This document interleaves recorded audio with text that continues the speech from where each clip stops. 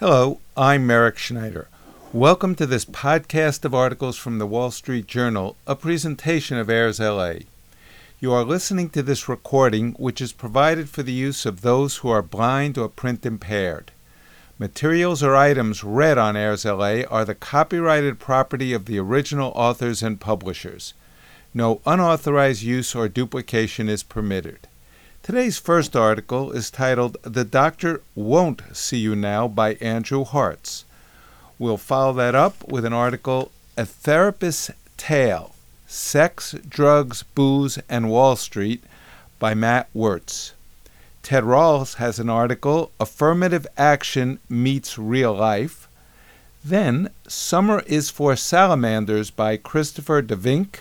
And we have an article by Jason Gay, "How I Stopped a Sporting Goods Addiction." All these articles are from recent editions of the Wall Street Journal. So let's begin with today's first article, "The Doctor Won't See You Now." A patient came to a clinic where I worked a few years ago. He was looking for help with depression, but also told his therapist that he was feeling frustrated after having lost out on a research fellowship. The patient, who was white, felt the reason was affirmative action. The therapist was Arab. A group of psychiatrists, social workers, and psychologists discussed the case at a clinic-wide meeting and came to an apparent consensus. Confront the patient and tell him that if he didn't overcome his biases, he would be transferred elsewhere. They argued that it would be unfair for a clinician of color to provide therapy to a racist patient. The same ideologies that have infiltrated education, medicine, and the legal profession have also invaded mental health care. The American Psychological Association has decried traditional masculinity. The Journal of the American Psychoanalytic Association published a paper describing whiteness as a malignant, parasitic-like condition. 2 years ago, a prominent psychiatrist speaking at Yale shared her fantasies of killing white people. Recently, the president of the APA's Division of Psychoanalysis said that therapists should center Palestine as a central working tenet of any clinical praxis. These attitudes are more common than one might imagine. The most recent APA Psychoanalytic Conference, which has in past focused on the practice of therapy, was absorbed by identity politics, such as "the white supremacist within" and "psychic colonization," to quote two panel titles. Emerging empirical research shows the problem is widespread. One forthcoming study charts a more than 500% increase in politically slanted communiques at the APA from 2000 to 2002 to 2017/19. A 2018 study showed that psychology departments, like most of academia, have extreme bias, with almost 17 registered Democratic professors for every one Republican. The bias is larger at higher-ranked schools, and most Republican academics report higher rates of self-censorship. These ideologies are shaping official standards of practice. The American Counseling Association's official competency guidelines frame counselors and clients as either privileged or marginalized. The National Association for Social Work, which represents many therapists, has a code of ethics requiring all members of the social work profession to practice through an anti-racist and anti-oppressive lens. But the issue isn't only that clinical practices have become more ideological. Increasing numbers of therapists lack the clinical competency to help patients with truly diverse viewpoints. Years of one-sided education have made many of them unable to tolerate being around people with different views, much less support them as empathic therapists. The large majority of the country has at least one unorthodox opinion, maybe a conservative political bent, a literal belief in the Bible, or support for free speech even when it's offensive. This includes centrists, moderates, libertarians, and many liberals, as well as people who are simply open-minded. These people need mental health care as much as anyone else, and they deserve a therapist who respects their values. Today, people with unorthodox beliefs face unprecedented antagonism, yet the mental health profession largely ignores them. It's staggering how many populations in need of counseling go overlooked. These include people who have to self-censor, those who faced high costs for their speech, victims of anti-white bias, cops who face hostility simply for doing their jobs, and couples who might be attached to some traditional features of gender.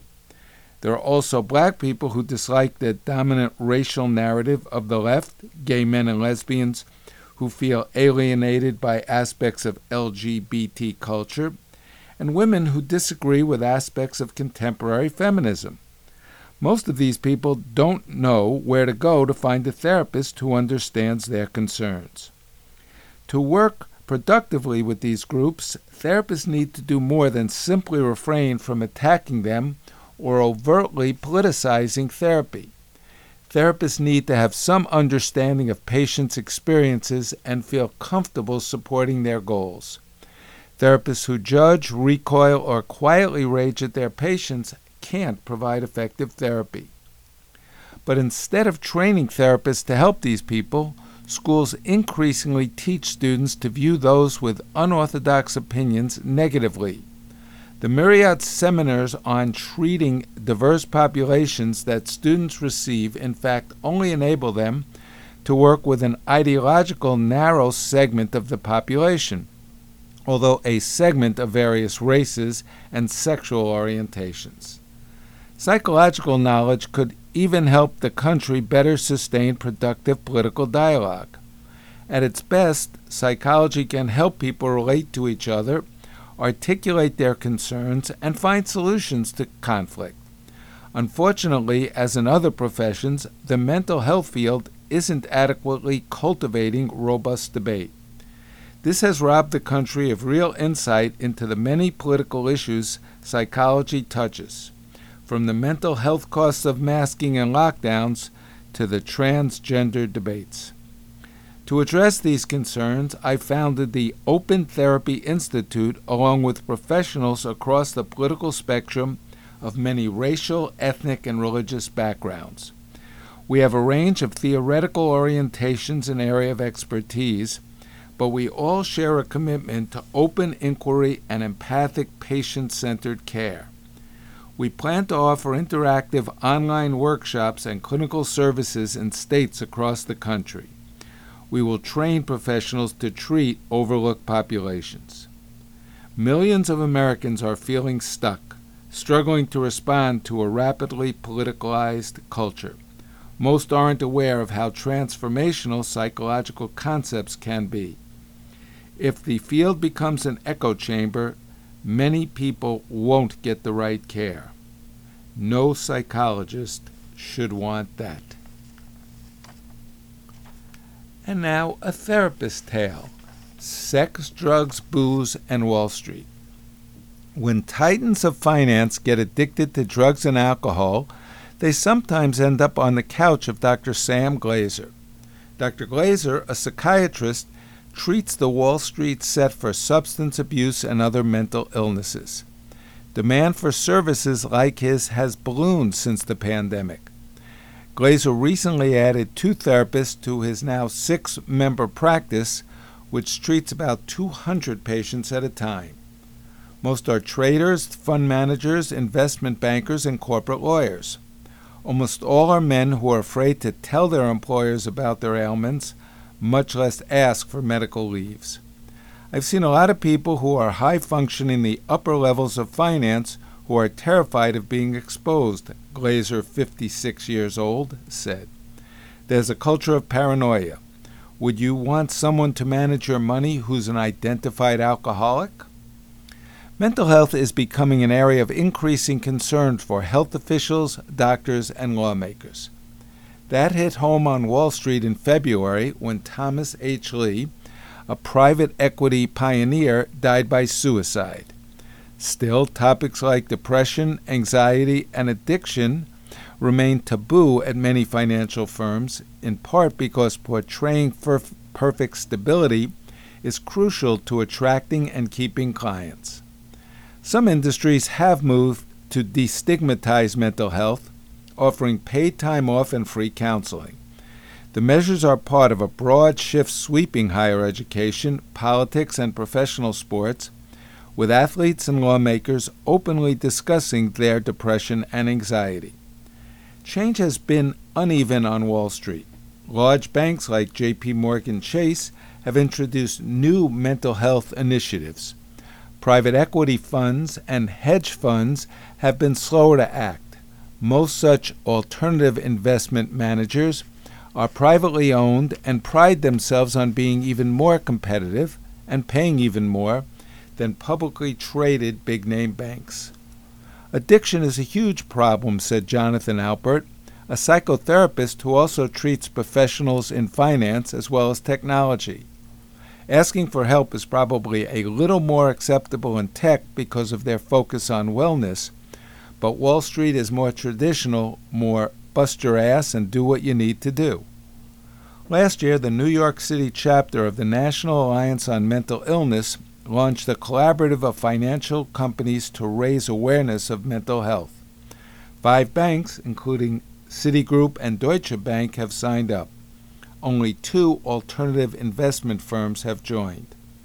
I pitched dozens and dozens of firms that weren't willing to have this conversation with competitors, said Rachel Steinitz, the chapter's Director of Workplace Mental Health. The Alternative Investment Management Association published reports and held webinars concerning mental health in 2020 and 2021, but not since, a spokesman for the trade group said. A spokeswoman for the Securities Industry and Financial Markets Association, a trade group for Wall Street banks, declined to comment on the industry's response to mental illness among workers. About 3.6% of employees in the finance industry tested positive for drug use in 2022, up from 2.8% in 2019, according to Quest Diagnostics. That is lower than an overall median of about 4.7%, but the data could undercount finance employees. White-collar employers tend to be less likely to test for drug use. Even as a teenager, Glazer assumed he would go into medicine, following the path of his father and later his brother. Then his mother died when he was 21, triggering his own depression, and he decided to study psychiatry. In training, one of his first patients was a Wall Street accountant who lost his job and apartment to a cocaine addiction. To see him get sober and turn his life around, that was very fulfilling, Glazer said. He started treating substance abuse patients referred to him by other doctors. His Wall Street clientele began recommending him to their co-workers, and within a few years he was almost exclusively treating people in finance. Annual compensation for partners at private equity firms and hedge funds can run in the tens of millions of dollars. The money is often a problem. When financial chieftains are riding high, some use substances and compulsive sex to amplify the feeling, Glazer said. When their fortunes sour, they do the same thing to avoid it. Others turn to addiction to mask the reality that, like achieving their goals, launching their own fund, or making $100 million, can still leave them feeling empty. At the same time, money can keep them from asking for help. They think no one wants to hear a rich guy complain. Or when they do ask for help, they demand it be on their terms. Early in Glazer's career, a patient with depression and sex addiction says he was too busy to come to the psychiatrist's office. For their first session, he sent a limo to bring Glazer to his downtown workplace. At first you'd think, wow, you're such a special psychiatrist, Glazer said. Then you realize you're not helping the patient, you're becoming his employee. Glazer now practices only from his office on Manhattan's Upper East Side. Patients often come to Glazer after being pressured by a family member, usually a spouse. 4 of every 5 hedge fund and private equity employees are men, according to analytics company Preqin. Men are far less likely to seek mental health treatment, with 18% of men in the United States receiving care, compared with 29% of women, according to the National Center for Health Statistics. Some patients develop addictions to deal with work stress. The Wall Street Mental Health Collaborative held webinars on loneliness and addiction this year, allowing even senior executives to talk about their struggles. They create a safe place to have a dialogue, said Marie Suisse, global head of human capital at Vardy Partners, an alternative credit fund manager in the group. Participating helps set the tone internally that it's okay to step forward and say, "I'm struggling with this." Some never relapse. Many stay in treatment and only rarely fall back into harmful behaviors. Others try to recover but slip deeper into addiction, losing their families, their careers, and sometimes their lives. Glazer, who charges $700 per 45-minute session, declined to disclose how many of his patients achieve long-term recovery. Fear of being recognized and outed keeps many financial bigwigs from 12-step groups like Alcoholics Anonymous, Glazer said. Still, he urges patients to attend. Alcohol dependence is the most common condition Glazer treats, while widespread addiction to other substances ebbs and flows, he said. Cocaine, infamously tied to the Wall Street in the 1980s, fell out of favor but has become more common again and often coincides with sex addiction, he said. Misuse of the stimulant Adderall took off in the pandemic after the government made it easier to get a prescription through a telehealth appointment. Many have leaned on the drug to meet expectations that they constantly be on call and to relieve the isolation of working from home. To help patients, Glazer must first coax them to accept that addictions are a brain disease and it's more powerful than they are, he said. That accomplished, he confronts patients with how they use substances to avoid personal relationships and emotions that cause them discomfort. Successful patients build safety nets among friends or even colleagues, whom they can turn to when addiction flares. About half of financial companies have help for employees able to ask for it, Glazer said. If you can find a place where you can talk openly about something so stigmatized and be accepted as a good person, I don't think there's anything better, he said. And now, Affirmative Action Meets Real Life by Ted Rowell. Democrats benefited in November from last year's Supreme Court decision overturning Roe v. Wade. They probably won't get a similar boost from Students for Fair Admissions versus Harvard. An Economist U-Government survey found 59% of Americans, including 57% of independents, approve of the court's decision against racial preferences in college admissions. Only 27% disapprove. Even 36% of Democrats approve of the ruling. Many of them are probably left-leaning white men like me who never cared for race-based affirmative action. Like most white guys my age, I turn 60 next month, I have been told more than once that I was being passed up for a job, an award, or a gig because my demographics were now disfavored. I shrugged and moved on. These slights neither destroyed my life nor turned me into a racist. But I came to see how affirmative action can sour race relations. My ancestors were poor European immigrants who arrived in the 19th and 20th centuries. What does slavery have to do with me? My senior year at Columbia University, I received no financial aid. I was 28, returning to finish my degree after 6 years, and the $36,000 I'd earned the year before disqualified me. My first job after graduating was as an office assistant at the Admissions and Financial Aid Office. As I was struggling to pay back my student loans, I processed an application from a black woman my age. I was told she had a multi-million-dollar trust fund and was awarded a full scholarship because the university needed her for diversity reasons. Later, I worked as a math tutor at a private school in Manhattan. One day, the director called me aside to inform me that I was being let go. I asked what I had done wrong. "Nothing. The kids love you," he said. "You're doing a great job. We want to hire a black tutor instead. Do you know anyone?" He smiled, showing no regret or sympathy. As a good liberal, I was expected to understand.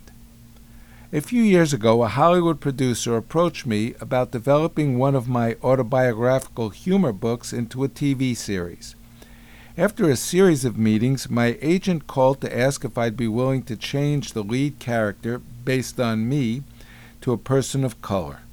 "It's almost impossible to sell anything based on a white male these days," he says. The idea didn't bother me, and I agreed. It wasn't enough. My agent later told me that studios weren't interested even in a project created by and based on the book by a white male. Some people react to being passed over for being white, Asian, or male with a plum, regarding their own setbacks as a price worth paying to right past injustices. Some magnify every grievance and become hardened bigots. Most handle it the way I have, by swallowing the unfairness and putting it behind them. Race-based affirmative action is gone in college admissions, and perhaps soon in the workplace as well. People like me won't mourn it.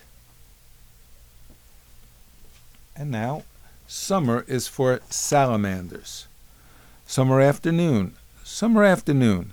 To me, those have always been the two most beautiful words in the English language, wrote Henry James.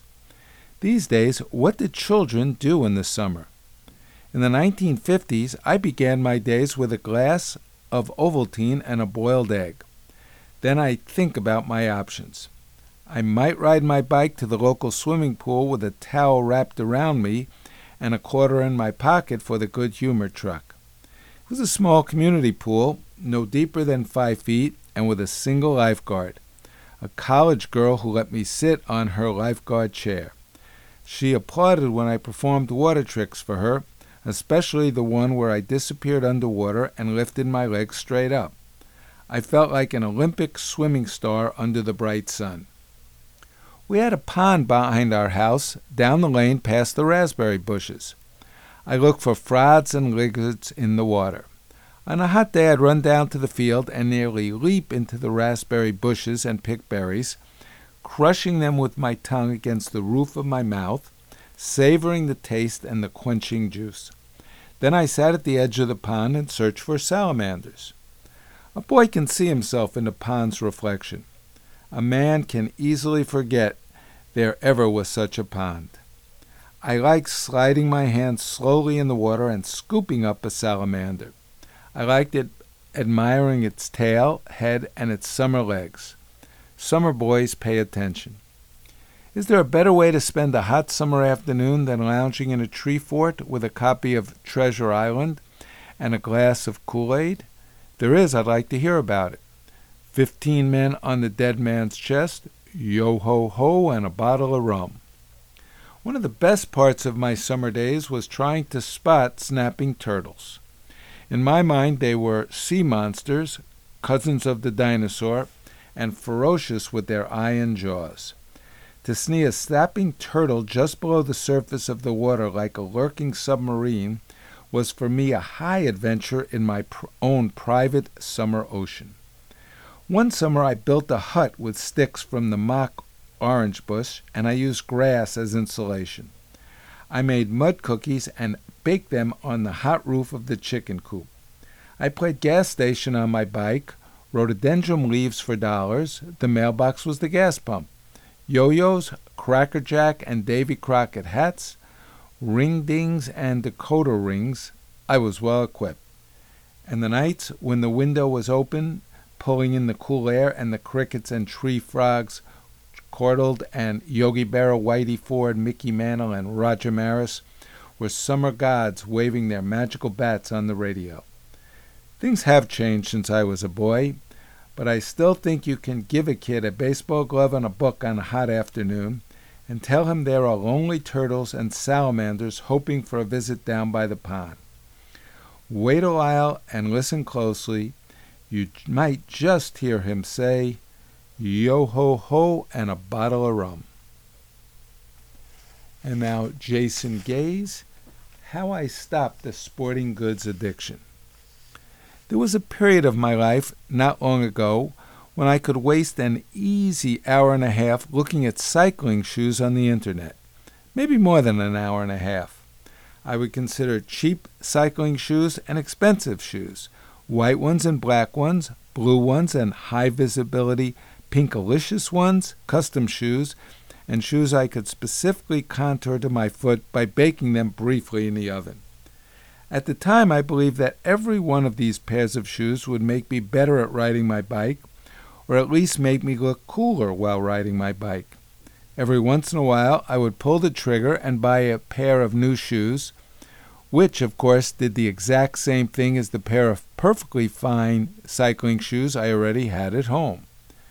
This is a condition known as sports gearism, and I will come right now and admit I am a slowly recovering sports gearaholic. I have been an addict for cycling paraphernalia, for golf stuff, tennis nonsense, fishing tackle, fitness equipment, and probably a few other hobbies I am suppressing because it's too embarrassing to remember. Oh, that's right. I bought at least 5 different jump ropes at various times because I was going to teach myself, as a clumsy grown adult, to become great at jumping rope. Spoiler alert, I did not become great at jumping rope. Repeat buying is a clear signal you are a sporting goods addict, excitingly buying a piece of gear, waiting for its arrival, only to open it and immediately realize you already have this exact same piece of gear already in your possession. This is evidence you have fallen into a state of sports gear mania, unable to keep inventory, and it leads to embarrassing situations, like your wife asking why you own 4 sets of 20-pound dumbbells. I will tell you right now, there is no satisfactory answer to this question. Gyms do not have 4 sets of 20-pound dumbbells. This is the addiction. If you've never been a sports gearaholic, it's hard to explain the adrenaline felt upon walking into a tackle shop and beholding the rows of sleek, colorful lures, each one promising to land a fish the size of a sofa. We're deft online, clicking page after page of golf clubs, golf balls, golf clubs, and gloves, each whispering a promise to raise performance and golf happiness. All of this is a lie. The only thing standing between us and golf happiness is golf itself, a cruel game created for the purpose of making contented people miserable. It took me years to realize that I was the technology that mattered, and my tech is flawed. I'm an aging, desk-bound non-athlete who, if I really want to elevate my performance, should lay off the peanut butter pretzels. No piece of equipment will ever single-handedly raise my golf game, tennis, or cycling. That lure does not make me a better fisherman, and I won't even get into the dumbbells, which I think the cat now uses for a bed. Today I'm in a better place. I buy far less stuff for myself. Though I've relapsed with sports gearahism for my children, I've dialed that back too, leaning into the second-hand market. It's been a while since I blew an afternoon looking at cycling shoes. I drive past tackle shops without even buying worms. I have more time for doing what I enjoy, which is being outside, fishing, riding, playing doubles tennis, or standing on the golf course wondering why I ever took up this terrible sport. I wouldn't call it inner peace. I'm not better at any of it. It's cheaper, though. That brings us to the end of today's articles. I'm Merrick Schneider, and I'll be back soon with more articles. Thank you for listening.